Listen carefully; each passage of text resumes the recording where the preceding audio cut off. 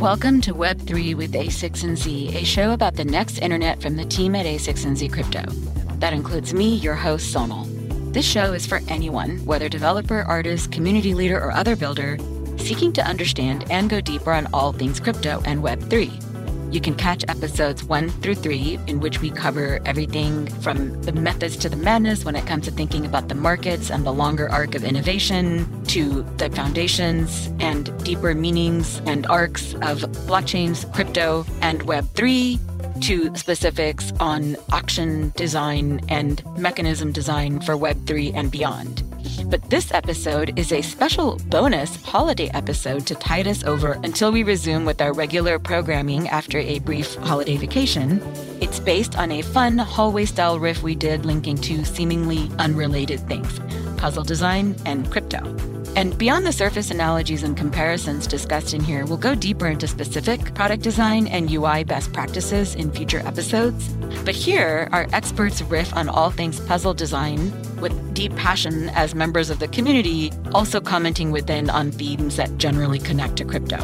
We have Scott Commoners, a A6Z Crypto research partner and professor at Harvard Business School, who specializes in market and incentive design, but who also wrote Bloomberg's puzzle column for a couple of years, has designed several puzzle experiences in collaboration with different NFT communities, and whose team also won the MIT Mystery Hunt several years ago.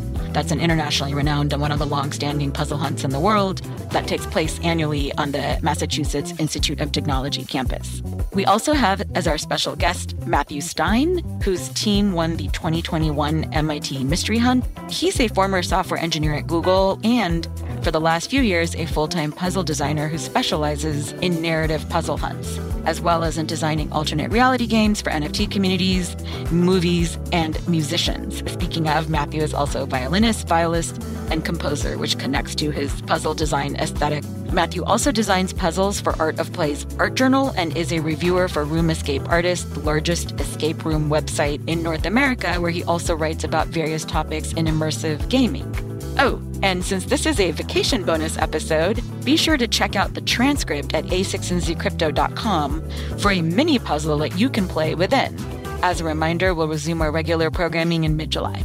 And another reminder that none of the following is investment, business, tax, or legal advice. Please see a6nz.com/disclosures for more important information, including a link to a list of our investments. And with that, the first voice you'll hear is Scott's, followed by Matt's. Enjoy. Let me give you the 20-second spiel on why I think of this as being intuitively related to crypto. I think of structuring and designing a puzzle very much the structuring and designing an incentive scheme, building a protocol that's going to be intuitive and make sense to people and that they can explore and discover and build out, and experience sort of over time is very much like being a puzzle architect, like designing the experience of a puzzle and the associated unlocks. And that second bit even copies over to NFT communities and how they think about gradually building up the components of what they do. It's very much allowing the experience to periodically evolve, sometimes through the user interactions and sometimes through new discoveries. So puzzling and problem solving is like formulating an incentive design. It often has the same mixture of elegance and precision, figuring out how to make a crypto design actually work together. Totally agree. And puzzle design is not just about designing the medium, it's about designing the full experience. Yes. So when you're designing a puzzle, it's not just, I made a crossword here, solve it.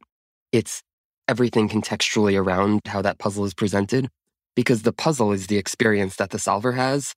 I think this is often overlooked in puzzle contests in any format where incentivization structure, the prize structure is part of the puzzle, whether you like it or not. Like in an escape room also, the fact that there is a time limit is part of the puzzle. It's not separate from the puzzles. That totally dictates how you engage with the puzzles, whether you're taking your time, whether you're solving as quickly as possible just to get to the answer and then moving on, or fully solving and appreciating each of the intermediate ahas of the puzzle. For me, a big part of the style of puzzle design I do and enjoy solving is about puzzles as a type of personal expression and encouraging research rabbit holes and sharing deep areas of knowledge and hobbies and identities and such. Yes. So I have a background as a software engineer. I'm also a violinist. I do some visual art stuff. When I design puzzles, it brings in all these different perspectives And the aha moments I create in puzzles are whether from existing hobbies or new areas of research, rabbit holes that I enjoy leading people down. And in particular, I think this contrasts with how people often view a specific type of puzzle solving as influenced by the Times crossword specifically. It's you can't look things up. It's how much you know already. If there's a way to figure it out, if there's a way to sort of piece stuff together, there certainly is more puzzly trivia, but trivia on its own isn't necessarily a puzzle. And I don't necessarily view trivia in and of itself as a type of puzzle solving simply because it's you know it or you don't. If anything, it's the exact opposite. I'm designing the puzzle around getting you to look things up and then keep going deeper and be 4 hours into researching asteroid naming conventions, and suddenly you have this discovery. Exactly. Discover this entirely new world that the puzzle introduces you to. And hilariously, this is how I got into NFTs originally. Oh, say more. So for a couple of years, so starting early in the pandemic, Bloomberg had me write a mostly weekly puzzle column. And, we tied the columns when we could to things that were in the news that were kind of puzzly and potentially of interest to Bloomberg readers. And crypto is, of course, highly of interest to Bloomberg readers. And so we actually did 2 puzzles around NFTs, one right after the Beeple sale. NFTs feel really puzzly, right? Like, you've got this art that's in the open, but it's cryptographically secured. And there's a bunch of puzzles that are about solving different sorts of codes or crypto systems. And so I did a puzzle. The story was this new art is in the open, but the address is hidden. Can you locate it? It was one of the best puzzles we ran in the entire series, I think. Got lots of solvers, lots of attention. And then, a couple months later, these profile picture projects. I know PFP doesn't stand for Profile Picture Project, but hey, it matches the acronym. These PFPs really became popular. And around the time I was reading the New Yorker article about the Bored Ape Yacht Club, and I was like, oh, wow, these feel really puzzly too. And I went to my editor. I was like, look, can we do a second one on NFTs around these characters? Like everyone's playing these characters. And he sort of said, our readers are interested in crypto. Do we think there's a puzzle here? So I did a second one that was built around the PFPs. The imagined setup was you had all of these new NFTs that had been released that we, Bloomberg Conundrums, the puzzle group, had been collecting them surreptitiously for months. And now we'd hidden them, but you needed to figure out, again, something about decoding and understanding the addresses. And I mentioned in that column, I referenced the Bored Ape Yacht Club and CryptoPunks and SupDucks. And the SupDucks community reached out and said, look, I think you would like this. Why don't you join our Discord and check it out? SupDucks is a 10,000 PFP collection from the mind of Frankie Nines, based on an earlier NFT he'd created called SupDuck and a related one called King Frog. I don't know, it's a series of ducks. It's a great group of people who, boost and cheer each other up by saying sup a lot. And then there's, sup, exactly, sup. And no, seriously, I mean, like the process of getting your first NFT is very complicated. One of my friends who was already really deep in crypto helped me navigate this. But when I got my first duck, I had hundreds of people within minutes posting like sup with their ducks. It was totally magical. A lot of other NFT projects have emerged out of this initial community. And that was my first entry into an NFT community. I'd written this puzzle about NFTs that appealed enough to the NFT community and that they could tell that I, had the personality type would find this stuff fun. And so I joined the SupDucks pond and I haven't looked back. Puzzling is like a metaphor for crypto. But the other thing is that lots of crypto people like puzzles. And like we've been doing puzzles with a variety of different crypto projects. It fits in with their experience of game design and stuff like that. We've built it with projects, community engagement activities, sometimes collaborative puzzles, sometimes competitive ones. There's some Bored Ape community run hunt going on right now. There's sort of a lot of puzzling in the NFT communities. Yeah. I have an article coming out soon about the Pilker Bar puzzle hunt. And it was a 6-week-long puzzle hunt that a collaborator, Sandy Weiss, and I designed for Alinea, this Michelin star restaurant in Chicago, early pandemic, like June 2020.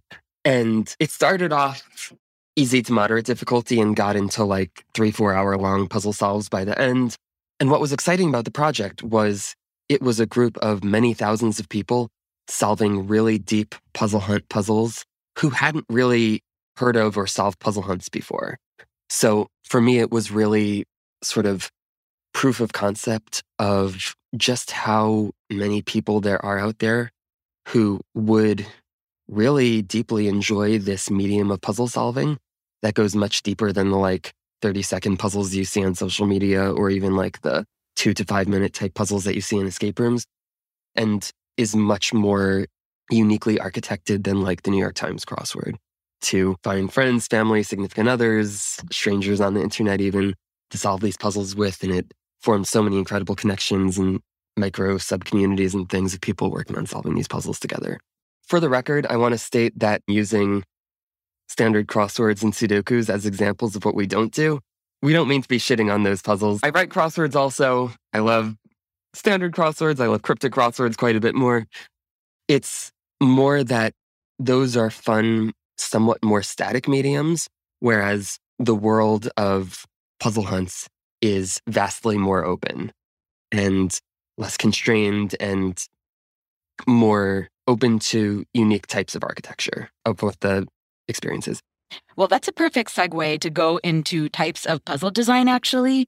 I like to do this in all of my episodes where we map out the terrain or like the taxonomy. So what's the broader landscape of puzzle types, just so people have that as context? And then we can dig into more of the specifics of puzzle hunt mediums, design philosophies, incentive design mindsets. Let's actually talk more now about the categories of puzzle types. Yeah, absolutely. So when I tell people I'm a professional puzzle designer, oftentimes I get the response, what is that, like jigsaws? And it's sort of hard to describe because it's such a vast and deep world in so many different directions. So briefly, there are a few different categories of puzzles. In terms of specific puzzle types, there are many different types of word puzzles. So of course we have crosswords, many variants on crosswords, cryptic crosswords that are more wordplay dependent, other types of wordplay. Then we have the whole realm of logic puzzles, from Sudoku to many different types of Japanese logic puzzles. Then we have puzzles that are sort of puzzle hunt style, where they don't obviously fit into a specific category, or there are various niche categories, but for now I'll just describe them as puzzles where the puzzle is figuring out what to do. That's a great definition. Thank you. Then, of course, we have the realm of physical puzzles, of mechanical puzzles. I'm an avid puzzle box collector myself. So there are puzzle boxes, there are sequential discovery puzzles where you discover items along the way that serve as tools helping you with later steps, disentanglement puzzles, packing puzzles where you're fitting pieces together into some form. Then we have sort of types of puzzle presentations. Puzzle hunts, which are sort of puzzle games where each puzzle solves to a word or phrase as an answer, and then there are meta puzzles that use the answers to each of those feeder puzzles all together.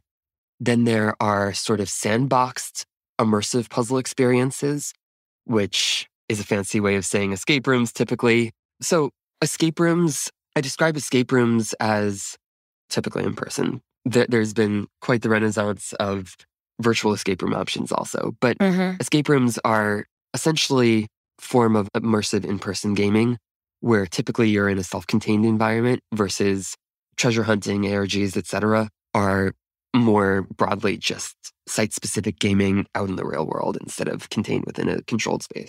But escape rooms are so much more than escaping or even just about rooms these days.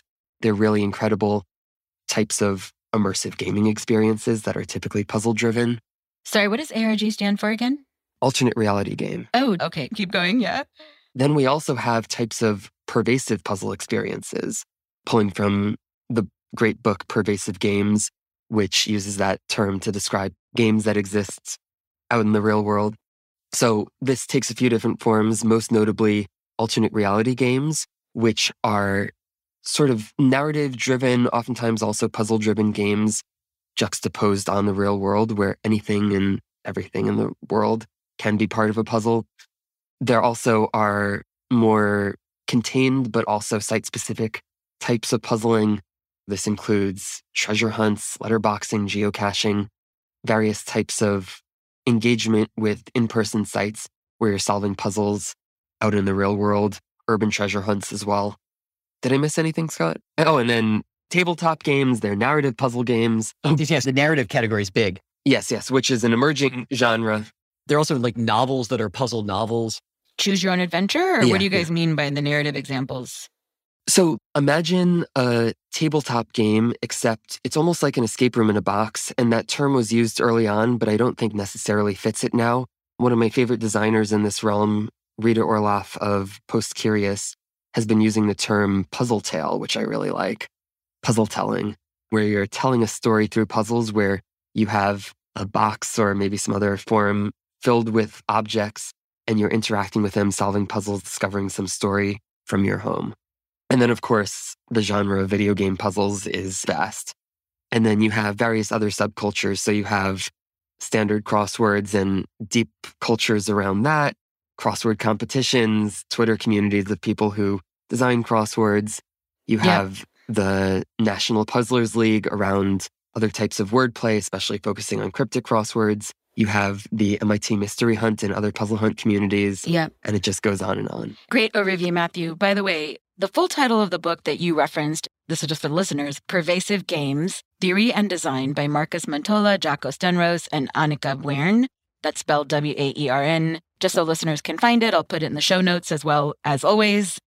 All right, now that we have a high-level lay of the land of puzzle types, I'd love to go even deeper into the puzzle mediums, or I guess what you just called, Matthew, the puzzle presentation aspect, especially when it comes to puzzle hunts, which you both won and mentioned a lot.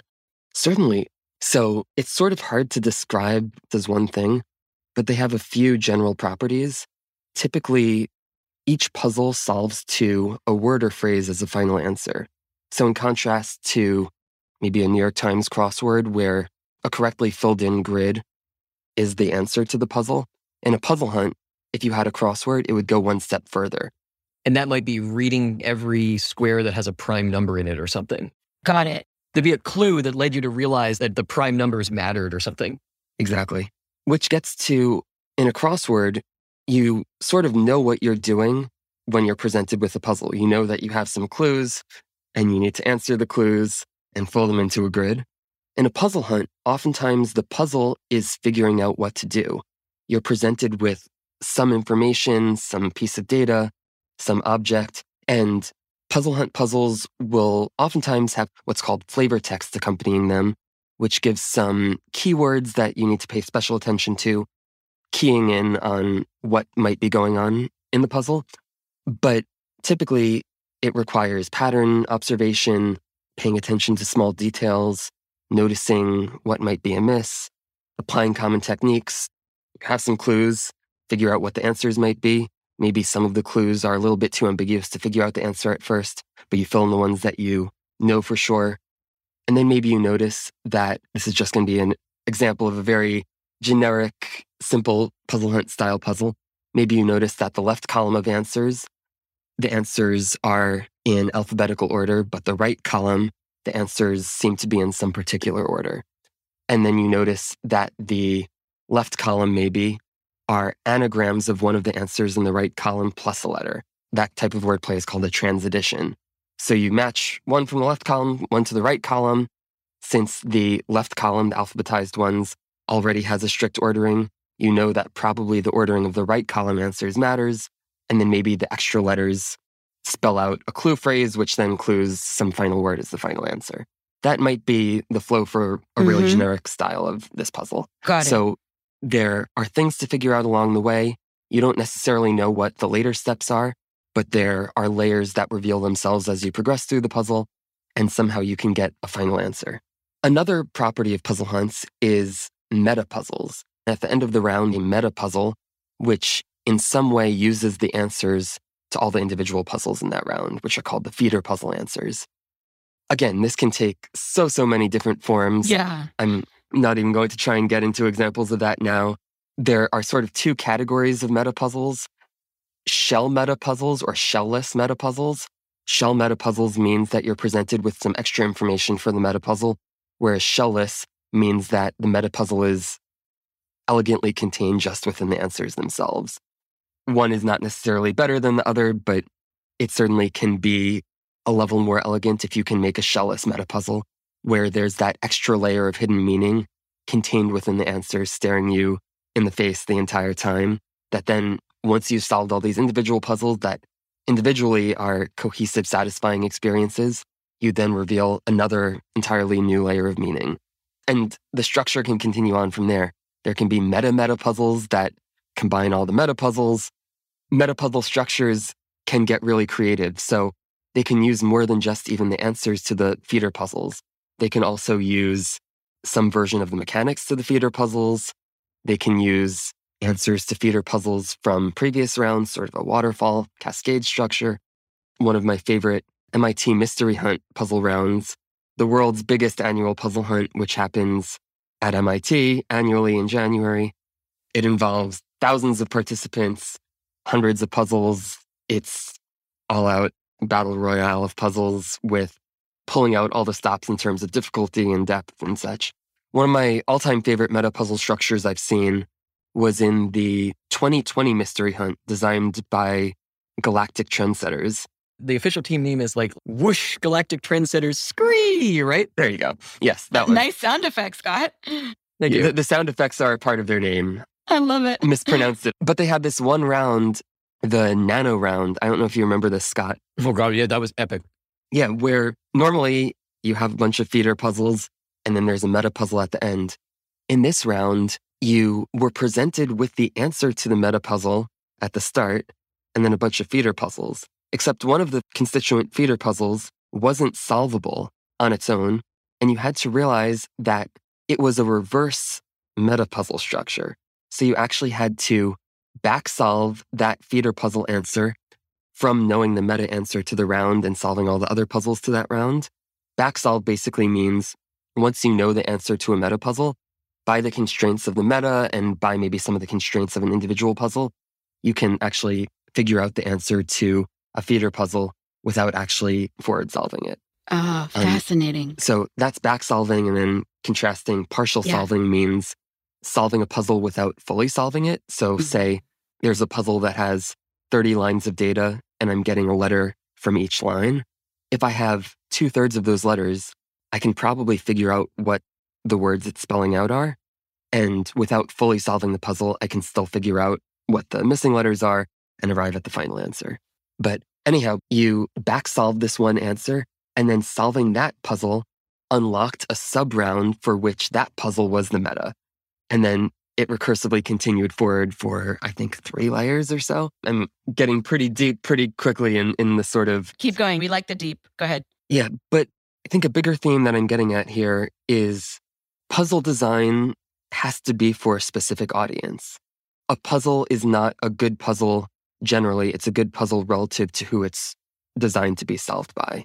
So if I'm designing a puzzle for team building activity for a tech company, for a bunch of software engineers, I know I can rely on a certain type of analytical thinking and communication skills, but not on knowledge of puzzle conventions.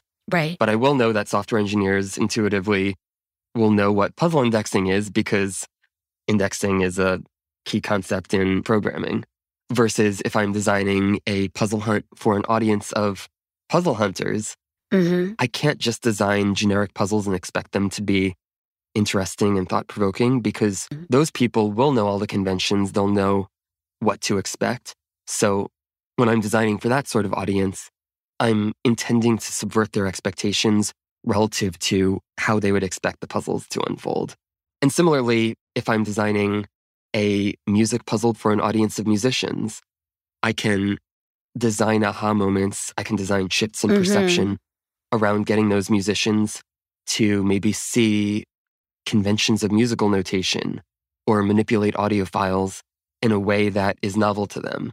Versus if I'm designing a music puzzle for an audience of non-musicians, I may pick something that's a special property of music that myself as a musician, something that I want to share with those people. Some aha I've had about music, and I'll use the structure of the puzzle to get the solvers to experience that moment on their own. Exactly. Puzzles have this really special property in contrast to other types of game and interaction design where you're not telling people what to do. You're providing them with some material, some experiential framing that leads them to figure out what to do on their own. And when done properly, it sets them up for these really powerful moments of revelation. So to pick on this education note for a moment, Scott just said it's like teaching. And I came from the world of developmental psychology. That was my grad work. And one of the things that was very much in vogue was, this idea of constructivism and how students learn. It was an NSF grant, National Science Foundation grant that I was on about early numeracy and preschoolers. And it was how you harness children's natural numeracy and skills before they even have any formal systems for learning math. And what was super fascinating about it is the philosophy of this Russian cognitive psychologist, Vygotsky, who wrote a book called Mind and Society. And one of the key concepts that comes up is this idea of scaffolding as a way to set up the learning. So the ideal teacher, essentially, in this context, and this applies to Montessori, Reggio Emilia, lots of school practices, they essentially set up the scaffolding in the environment that this child or student or person then explores to construct their own learning. And that's literally just kind of like what you just said and how it maps to puzzle 100%. design. And it's like what you said, Scott, about education. It's like teaching. That's exactly it. And we should both talk about the sort of philosophies of puzzle design. But for me, the scaffolding component is absolutely central. Yeah. You want people to be able to make discoveries, right? You want a discovery to feel like an accomplishment and a major aha, but you also want to sort of enable them to make constant forward progress in some sense, right? Like it's okay to get stuck sometimes, right? It's okay to be thinking, where is this puzzle taking me? But it shouldn't be a way with the sense that you're stuck in that, like, you want to quit. It's you're stuck, but you're so intrigued that you have to, and you want to understand, and you want to enable yourself to have that level up, that it continues to pull you forward, even if it's by tiny little marginal bits. And the other thing, you have to really engage with the content of the idea or of the experience as you solve. Like solving a puzzle is by nature active. Right. It's not a passive activity. You're not just like receptacle of a one-way dissemination, or you're receiving it in a very deeply immersive way. Exactly. Yeah. Puzzle hunts and alternate reality games are especially intriguing because they are fertile ground for really densely layered puzzle architectures, contrasting with other types of puzzles where you sort of know what you're supposed to do. It's more figuring out how to do it than figuring out what to do and then sort of peeling back layer upon layer. So what you were saying with scaffolding is absolutely spot on. And because there's more intricate architecture, because there is more scaffolding to sort of implicitly contained puzzle experience, there are so many opportunities for unexpected moments along the journey. You know, actually, just on that note, like what strikes me about what you're saying there, Matthew, is it's not just like learning, but how to learn. It's creating these systems in your head. And it reminds me so much, again, of the work and when I was in grad school in developmental psychology and cognitive psychology, because it's also very closely tied to this other hot topic back then, which was metacognition and like awareness of your own mind and how you think and navigate a system. And of course, this then connects to even the interesting question of what happens when computer AI solves puzzles, right? Like we've talked about this actually on my old podcast, the A6 and Z podcast, a number of episodes on AlphaGo and how humans can learn differently from computers.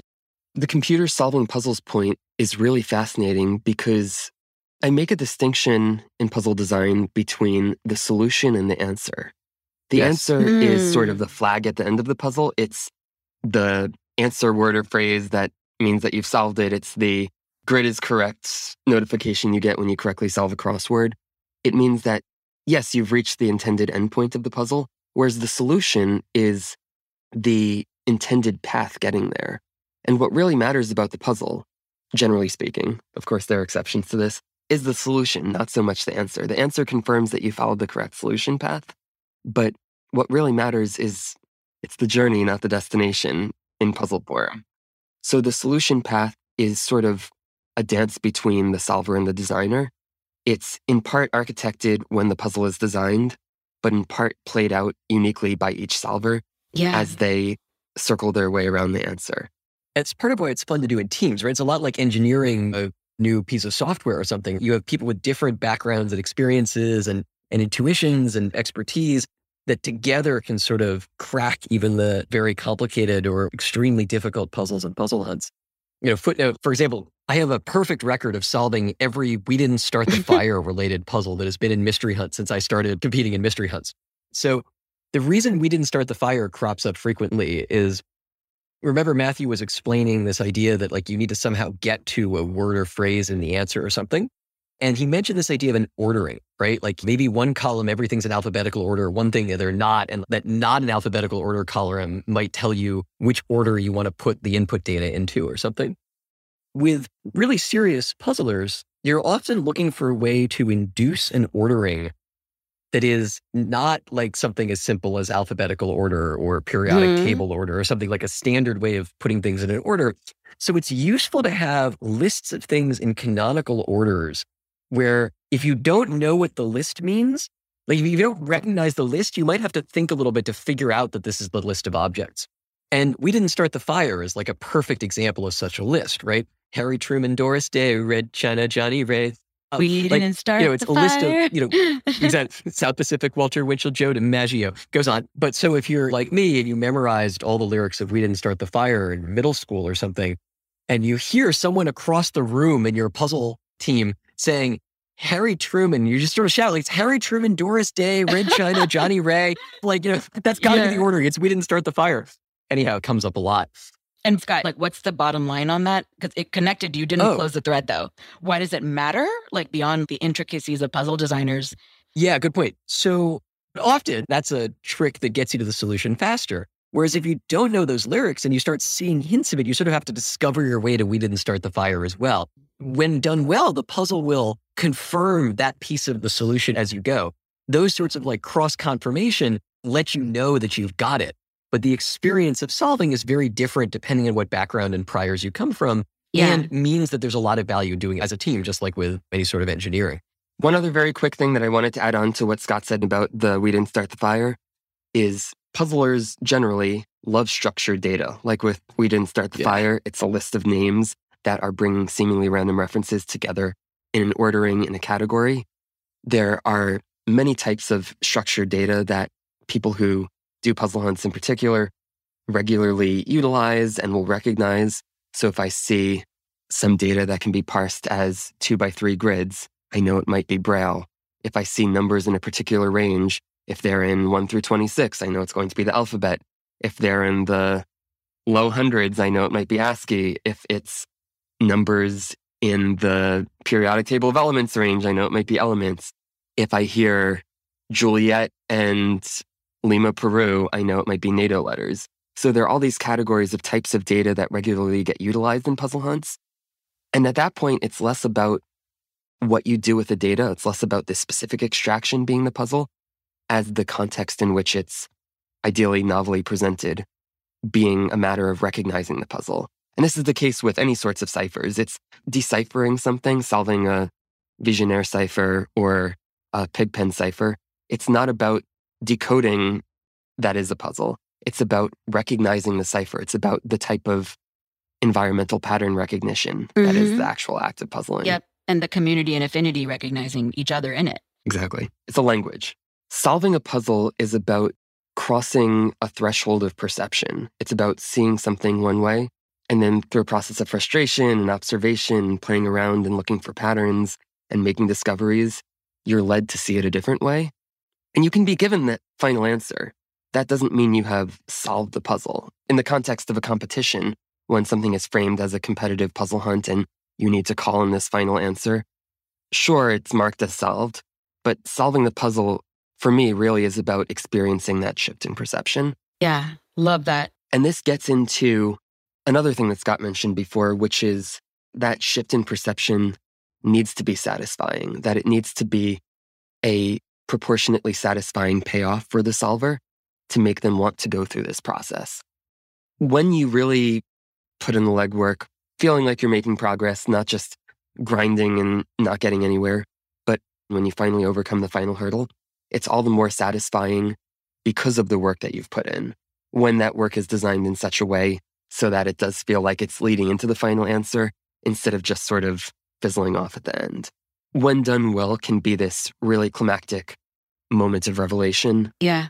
This gets into another point, which is a puzzle needs to be designed such that what it gates, so gating in puzzle design or escape room design, game design generally, means there's something preventing you from accessing further content. So in the case of an escape room, it might be a padlock that you have to put a number into that opens a chest that has a new item you need.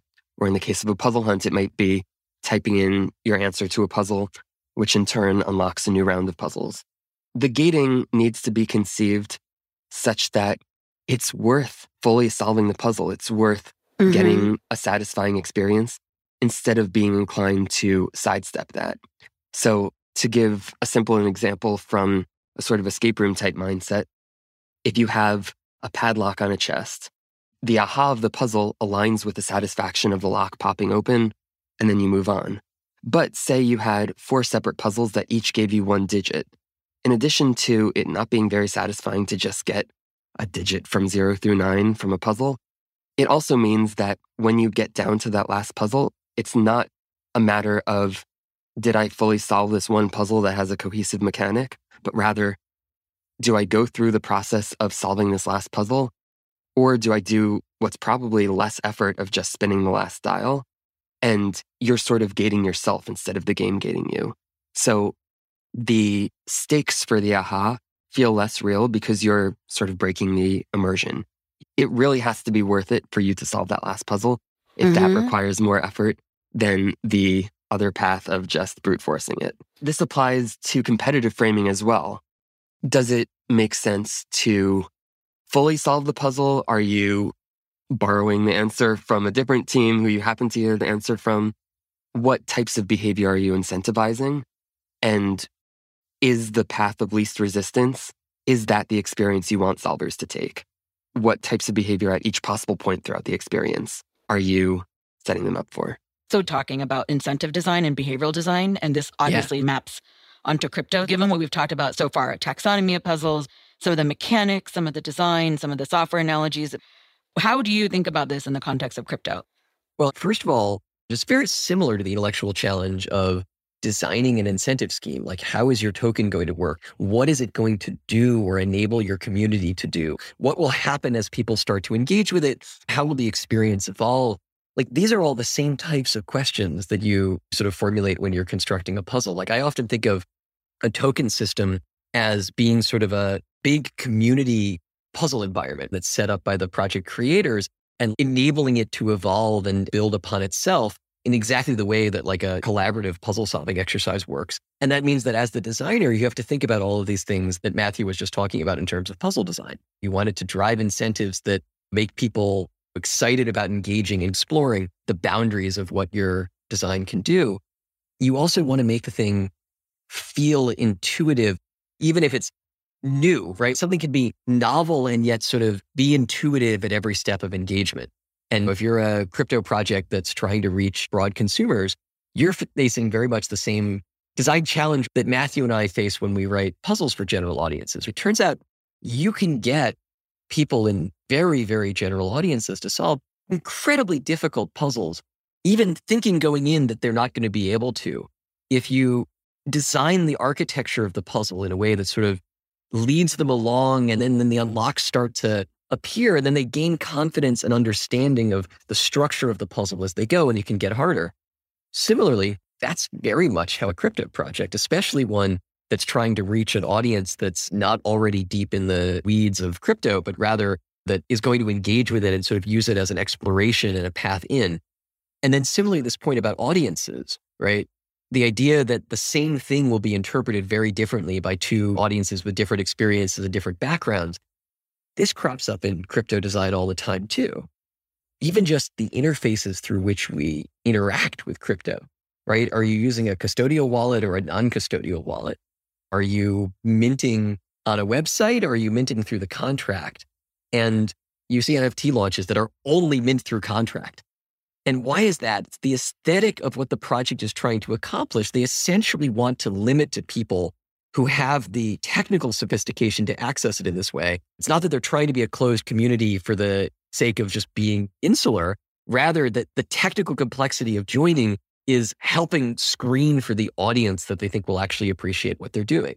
Yeah. So in a puzzle hunt, often the first puzzles or the first round of puzzles are much more accessible than the others. And then if you find that the environment and the ecosystem being set up by the project is one that feels right, then you might start working really hard and be willing to like put much more effort in. And all of that pulls back to a design problem on behalf of the creator, right? If you're creating this project, you want to enable people to dip their toe in and then discover they want to swim, and immerse. Yeah, that intro round really is a welcome, but it's also about building trust in the integrity of the design. It's also an opportunity to level the playing field just a little bit. Yes. So when people are newer to puzzles, they may not be as familiar with the conventions or even just the conventions of a particular designer or design team. And those newer puzzles are opportunities to present the atomic elements of whatever puzzle world people are being presented with. Yeah. So like in a video game where you're maybe taught some basic mechanics and then you're thrown variation after variation and hybrids of those variations. Similarly with puzzle mechanics, you're introducing people to the general style and aesthetics and what they can do, what they can't do. Are the puzzles going totally outside of the box and expecting you to dive into the source code and use real-world components? Are they all just contained within a PDF? Are you expected to maybe interact with other teams who have different types of data than you? They're establishing the rules of the world that you're playing in. Which that is also a component of crypto projects. Every crypto project you're entering into, by conceptual definition, has a set of rules and ecosystem constraints and features that you have to learn as a new entrant. And so when you're onboarding new people, you have to sort of help them understand like what your ecosystem feels like and what its boundaries are, like what it contains and how it might evolve. It's funny, this reminds me so much of the art of onboarding into any new open source community and any community in general, but particularly in open source, there's a whole school of thought about how the attention you pay proactively to really having good onboarding documentation, mentoring, partnerships, people who can kind of hold your hand, guide you, shepherd you. And again, we might be talking about a nuance in puzzles where people might actually like solving it themselves, but to your guys' point, they don't want to feel like they're just flitting about in something that's just really rough and raggedly designed and they have to like slog through it. They want to get the intentionality, to Matthew's point, that they're in a trusted place where someone has intentionally put things together for them. So I think that's a really great analogy. One quick thing, the two of you are kind of dancing in a really interesting tension between both the idea of insider access and the idea of accessibility. It's almost like a bit of a paradox. Okay, there's a little signaling to your like-minded, quote, community, whatever it is. It could be cut across whatever level, a certain domain knowledge, a certain specialty, a certain interest. It could just be puzzles in the meta. Or there's also this sense of, well, how do we also make it not too insular and inaccessible to people joining? Because honestly, when I hear you guys talk, it feels extremely intricate and internal. And frankly, just to draw the analogy to crypto, that also comes up quite a bit with people feeling like they're entering into crypto communities. So I'd love you to kind of break down how this works in the puzzle world. Totally. This is such a great question. So I think this touches on a few things. One is how to approach difficulty in puzzle design, because difficult puzzles can be fun, but it's a lot harder to design an easy, novel, elegant puzzle than it is to design a difficult puzzle. And of course, it's challenging to design a difficult puzzle that is also elegant and satisfying. But the easiest type of puzzle to design is a very, very difficult puzzle that absolutely nobody can solve and nobody would have fun solving. And we see plenty of people doing this. And one of the safeguards against this is, of course, playtesting, where when you come up with a puzzle idea, implement it, you don't just release it to your solvers. You show it to some playtesters first who are a curated community of people. When I'm designing a project, depending on the audience and timeline and budget, I'll have anywhere from 1 or 2 playtesters to dozens across multiple rounds, from people playtesting sort of a stub of the initial idea to a fully implemented draft to finally proofing the sort of post-prod, fully artified version of the puzzle. If I'm designing a puzzle hunt for a crypto community, for instance, it's likely that those people aren't going to be familiar with puzzle hunts already. They aren't going to know all these conventions and all the sort of in-the-weeds nuances that Scott and I are discussing here. And to some extent, they don't have to. But to some extent, we also need to meet them halfway. We need to recognize what their behaviors are going to be, what their initial perceptions are going to be, how to properly engage them and really get them excited about exploring this world in the way that we hope for them to. So it's important to playtest with a representative sampling of the type of community who is actually going to be playing the game. So I have, for my own puzzle work, a private Discord server where I have a bunch of puzzle people who regularly playtest my puzzles, give me their feedback, make sure the actual puzzle mechanics work. But then when I'm figuring out the exact framing of the puzzle, how it's going to be presented, the flavor text, the hints that accompany the puzzle, I'm not playtesting with those people still. I'm finding some people who are of a similar demographic, similar background to the actual people who are going to be solving my hunt. And that allows me to sort of gauge the way the puzzles are going to be received before they're actually out in the field. And if things go terribly wrong, then it doesn't mean that the hunt is going to be wrong. It is going to be totally broken. I can adjust accordingly in advance. That's and of great. course, this is similar to software development cycles as well. Yep. We would never release a piece of software without unit testing everything and integration testing everything and making sure that it fully works at all stages. We would never commit one final code change and be like, oh, it worked in the last stage, so it probably still works. Totally. We would run all of our tests again before releasing it. And the same applies to experience design in its many forms, and especially to puzzle design, where we are actively encouraging solvers to pay attention to every last detail, to get in the mindset that anything could be part of the puzzle. And in an elegant puzzle hunt style puzzle, everything sort of is part of the puzzle. We're not adding in random text that seems puzzly, but actually means nothing. There's a lot of attention paid to making sure that any actual noise in the puzzle couldn't be interpreted as meaningful noise. Right. So that means if we expect the solvers to put a list of data in a new ordering based on some property of the data, we intentionally put the data initially in some ordering that's clearly not the final ordering. So like I was saying previously, that can be alphabetical ordering, that can be a bullet point list rather than a numbered list, various things to signal the type of behavior we expect. So what this all translates to in terms of access to the community is not that we should design easier puzzles, but rather that we should give accessible points to people and welcome them into this community where by the final puzzle, the solvers are solving things that they didn't realize they were able to. They're presented with something that would have seemed utterly impenetrable at the beginning, but by the end, through the way in which the game has guided them to build up their abilities, they realize that, yes, they're able to do this as well. And this actually gets at one of the biggest differences between newer puzzlers and people who are familiar with these styles of puzzles, or any styles of puzzles really, which is simply just the willingness to try things. Oftentimes when I'm running puzzles of any level of difficulty for people who are new to puzzles, they'll prematurely come to me or whoever is running the game for hints. And of course, prior to telling them what to do, we'll say, what have you tried so far? And oftentimes they'll make a correct observation. They'll describe part of the solution, and then I'll reply, well, did you try that? And so many times I hear the response, no, because I wasn't sure if it would be correct.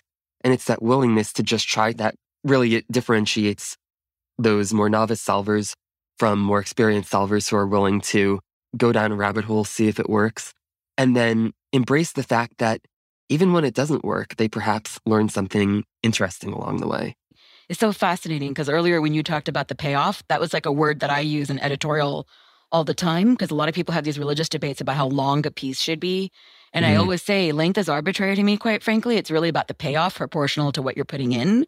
And similarly, editorially, when you just described that like the designer has to put in these sort of intermediate things and things to kind of bring people along, and you again reinforce this idea of trust, it made me think of a very editorial concept that I use all the time when it comes to religious debates between, quote, dumbing things down or not. Because a lot of people say, oh, technical content, oh, we have to simplify it. And I'm just like, it's not like an either or. You can actually have both as long as you have good signposting to bring people along. So this insider versus outsider piece is very salient. Coming back to how you think about this from the perspective of crypto, a lot of crypto communities are mostly by nature at the moment, right? Mostly made up of people who are insiders because they've overcome tremendous technical hurdles to gain access in the first place. If you have a custodial crypto wallet and you're just collecting, NBA Top Shot NFTs or something like that, you've learned a bunch of stuff. You've signed up for a piece of software. You've overcome a bunch of different steps to get in, and you already have some intuition for the lingo, for the lay of the land, for the types of things you might be doing, and for what the crypto actually is. Like, what are these like digital assets that you're trading, or like what are these protocols you're interfacing with? And one thing is the people who have all done that have a shared text, right? That's very much like puzzlers. You have this set of shared knowledge and understanding of some basic conventions and features of what a thing might be. But by the same token, what's often most intriguing or exciting are reusing and remixing all of those ideas in new and powerful ways, right? New, powerful, and hopefully elegant ways. And meanwhile, if you're someone who is outside, right, as you were both just saying, like the signposting and the simple access points to start to understand what's going on are really, really important. And the more complex the eventual exercise is, the more individual signposting steps you need, the more sort of components. I really connected to Matthew's description. The first-time puzzlers often have really good instincts, but are afraid to try. And like crypto, because, still so much of it is so hard to navigate. You could accidentally pay a massive gas fee while trying to do a transaction that doesn't even succeed. Like there's lots of stuff that can go wrong. There's this same sort of trepidation. And so it's really important if you're building, especially if you're building something that is unusual and novel and exciting in all the ways that a new type of puzzle might be, it's all the more incumbent on the builder to provide those sorts of signposting and create the trust and understanding with your user that enables them to enter and explore and gain confidence to explore further. And that's an incentive design challenge, right? And that's exactly what you have to do when you're launching a crypto project. Absolutely. One of the most important principles is that puzzles are experiences, and we need to design them as experiences, not things. So looking at other experiences, a restaurant, for instance, when you go to a nice restaurant, your experience starts not when you get served your plate of food, but from the moment you go to that restaurant's website and make a reservation and look at the menu, figure out how to get in the door, get seated, order, your conversation with the waiter, how you pay for the food. The entire thing is part of your dining experience. And similarly, a puzzle experience starts the first touch point of however you're engaging with the puzzle, whether that's signing up for a puzzle hunt or getting an email about a promotional game that an NFT community is putting on. All of this affects your mindset, your motivations going into the game, and really affects how you solve the puzzle, how you experience the puzzles themselves. Those things, in my opinion, really are inseparable. So you can design the most amazing crossword puzzle, and if the website that checks your answers breaks while solving it, that's a bad puzzle experience.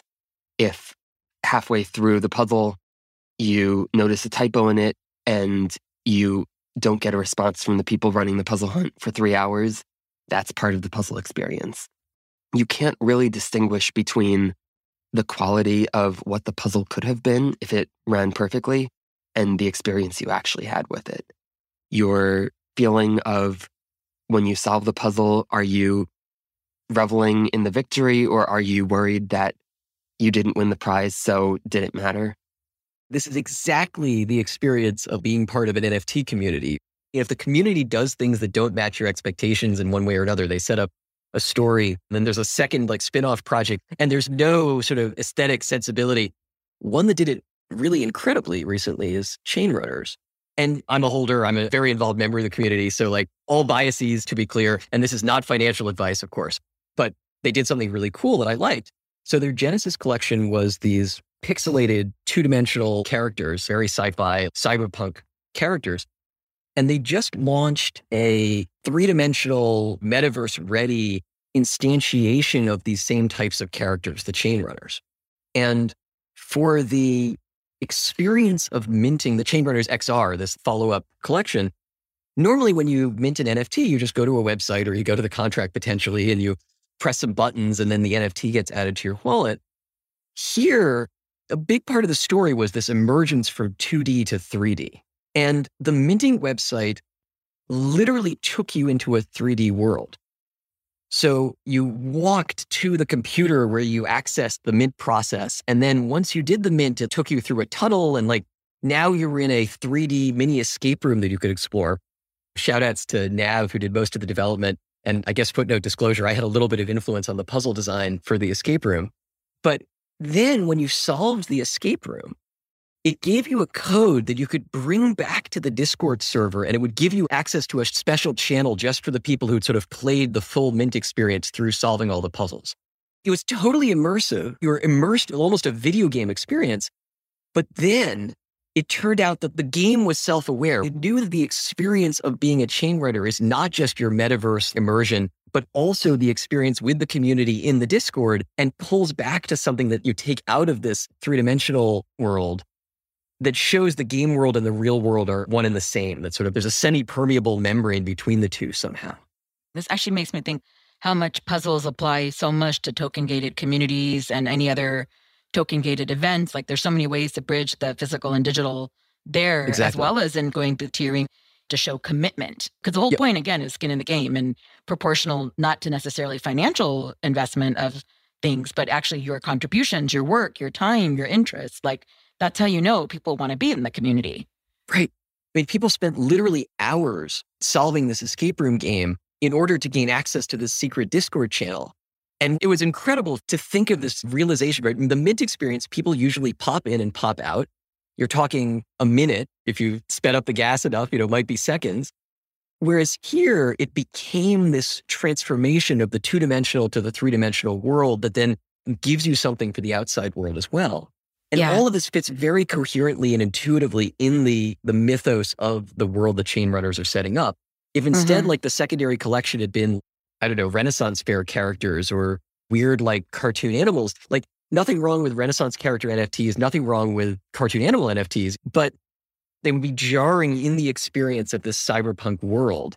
Whereas in the cyberpunk world, the Discord is part of the cyberpunk world too, right? It all sort of comes together and forms a really coherent single piece. Fantastic. Okay, so the question I've been dying to ask you guys throughout this episode, which is, who designs the puzzle? Like, who is the designer? And is the puzzle architect, like, what's his name from Hunger Games? I was thinking of, oh my gosh, I forgot his name, the Philip Hoffman character in the movie version, but he had some kind of Greek name. But anyway, in crypto, we have this unique challenge / opportunity of it being decentralized, even though there are people who have more stakes or are the original creators or have unique IP rights or various things. Who is the creator? Matthew made the analogy that this is like software design, and both of you guys have said this. And to me, it strikes me as a very opinionated form of software design. Even if you have it revealing itself in gates and various forms, it still is sort of almost pre-decided. And it made me think again of this notion of like smart contracts and even formal verification. Like you put the thing out into the world, you don't get to necessarily edit it after the fact. And similarly, I wondered, how does that not play out as analogies with puzzles in crypto? And are there cases of successful puzzles where they are actually modified once they've been created in real time? Oh gosh, that is such a great analogy I've never thought of before. Yeah, a puzzle is basically a smart contract. Like you design an experience that should proceed in certain ways and has boundary conditions and things can happen outside the boundaries. But basically, you're helping people follow a path where all the components of the path are locked in up front. Encoded. If you get something wrong, if you like leave a red herring that's really confusing, that people might get lost and sort of fall off the path. And you don't want to be in the position of retconning, of having to go back and remove a red herring or fix something. Ideally, it all gets locked in up front. It's a smart contract. And then people explore all the affordances and possibilities of the contract as they go. This leads into another distinction I like to make in puzzle design, which is that between cluing and hinting. For me, clues represent the integral, baked-in information needed to solve the puzzle. So a clue is something that is included with the puzzle that you couldn't take it away and be left with a complete puzzle. Maybe you could still solve it by an arbitrary leap of logic, but the clue structure is really what allows the puzzle to make sense, that allows everything to lock in and be elegantly cohesive. Hinting, in contrast, is what allows you to dynamically adapt to a variety of solver behavior. It acknowledges that different people may get stuck in a certain way of thinking or not be familiar with something.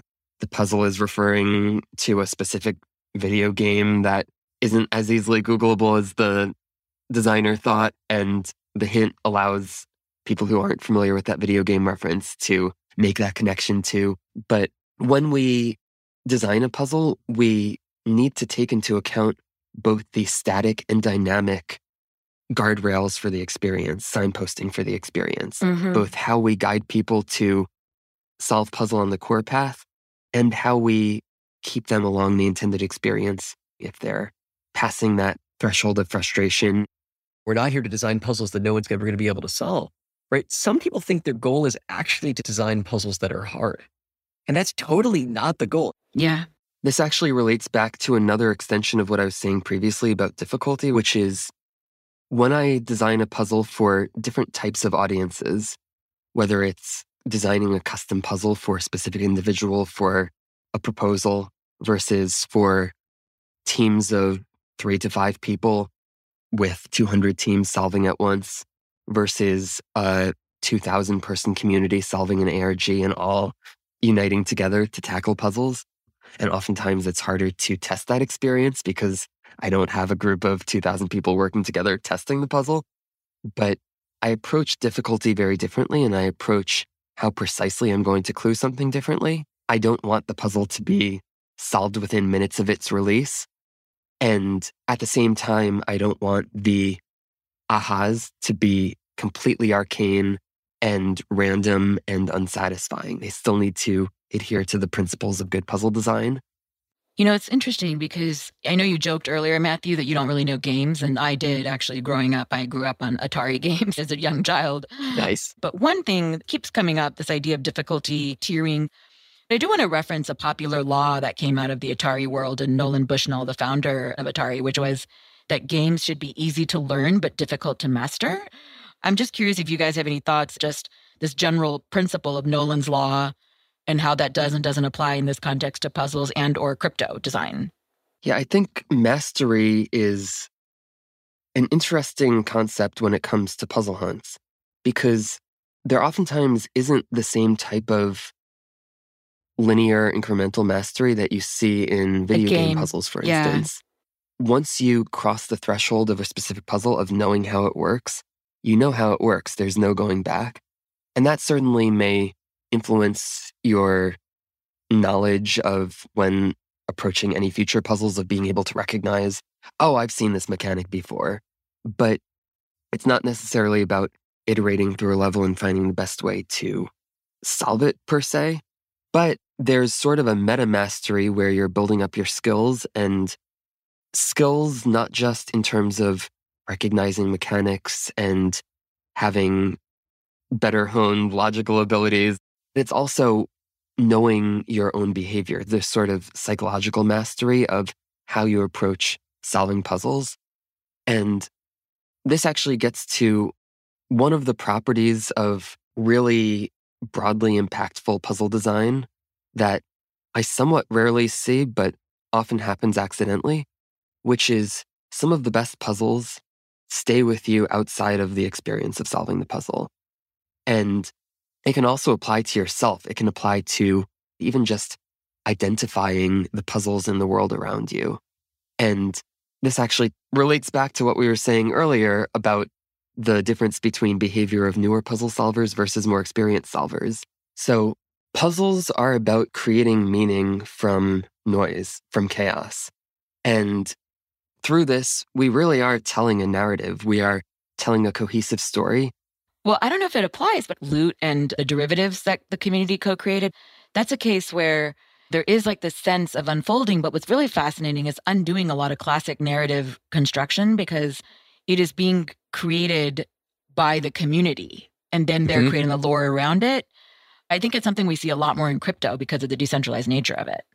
That's really interesting. You know, there are memes that take on form in crypto, and the exact same thing happens in the puzzle community. Like there's a puzzle type that was invented, right? Somebody came up with this puzzle format, and the original one, I think, was just called Duck Conundrum. That's right, Matthew, right? Like it's just called Duck Conundrum?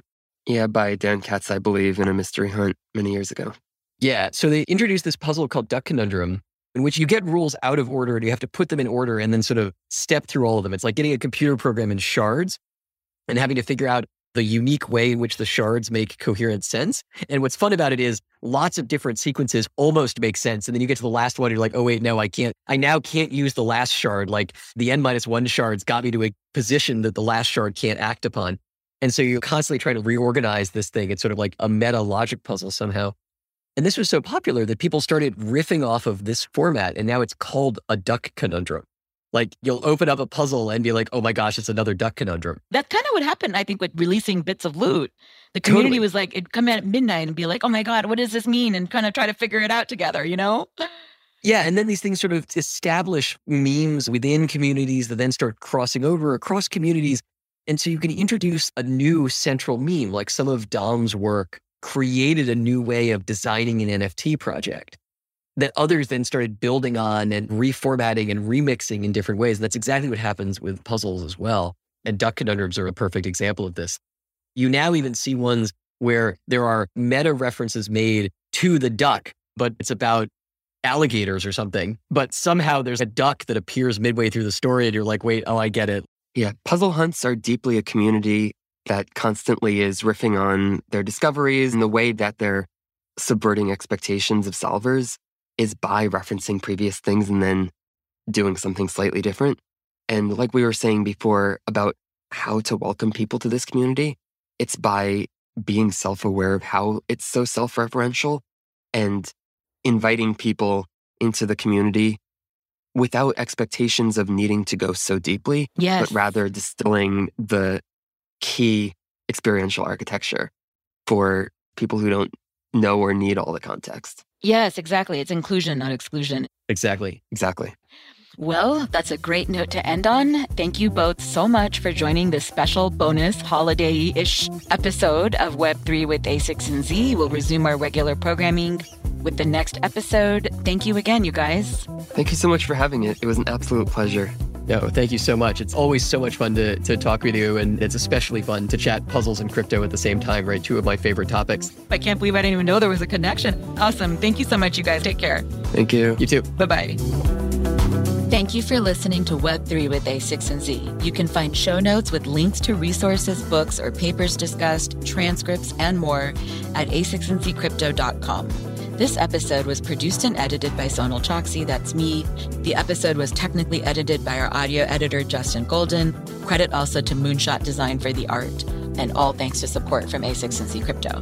To follow more of our work and get updates, resources from us, and resources from others, be sure to subscribe to our Web3 weekly newsletter. You can find it on our website at a6nzcrypto.com. Thank you for listening and for subscribing.